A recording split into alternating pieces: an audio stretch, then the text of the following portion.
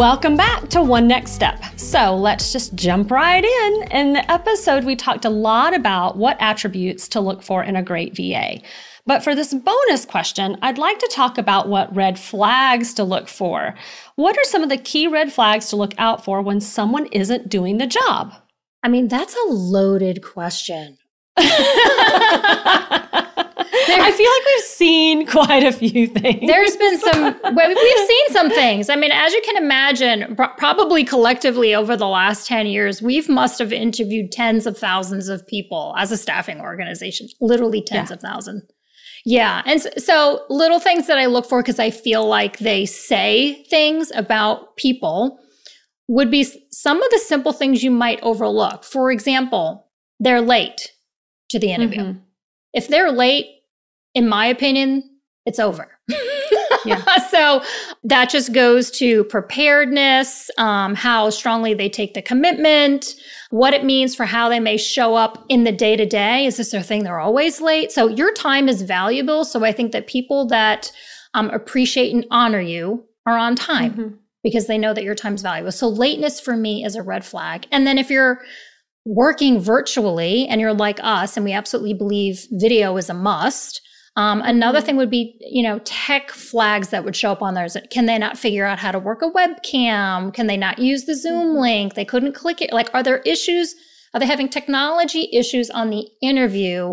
That to me might be something that you would dig into if it's a remote job and you're looking for someone who's resourceful. Those to me are two items that would raise a red flag for me on an initial interview. So, yeah. How about you? I love that. Do you have any? On an initial interview, I feel like somebody who doesn't have a good rapport, like they're just not a good communicator. Mm-hmm. I feel like you have to have a lot of energy to be a VA. And so if you kind of come to the interview and you're a little, I hate to say it, but overly professional. And so it comes off as cold and not warm. And you as the interviewer feel like you're just pulling the information out of them.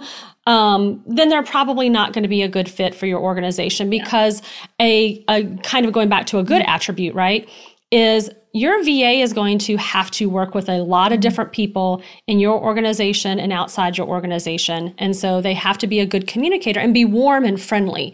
And so if they're like a cold fish on the interview, it's not worth it. That's a huge red flag. I could not agree more. I mean, there's literally something to be said, whether you think so or not at the time, for there being a connection. Yeah. I mean, especially for this particular role, you work pretty closely with your virtual assistant. She's actually, my assistant, Cameron, is probably the person I talk to the most inside the organization. I spend the most time working with her than anybody else.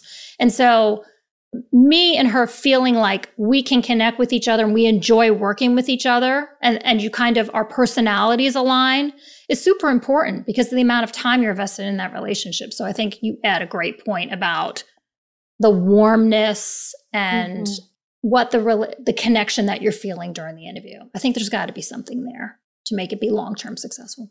Yeah, and I definitely don't want this to sound like a sales pitch, but here it goes anyway.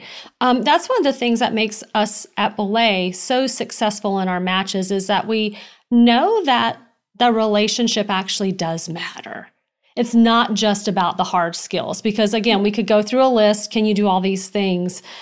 But you got to like the person who was so close to you, who was acting on your behalf. There's got to be that connection. And I think we do a really doggone good job of that. Amen. Preach, sister. And with that. I know. And with that. This has been awesome. So thank you for joining us for the bonus next step. Be sure to join us next week for more practical tips and actionable tools to advance your business one step at a time. Start by making today count.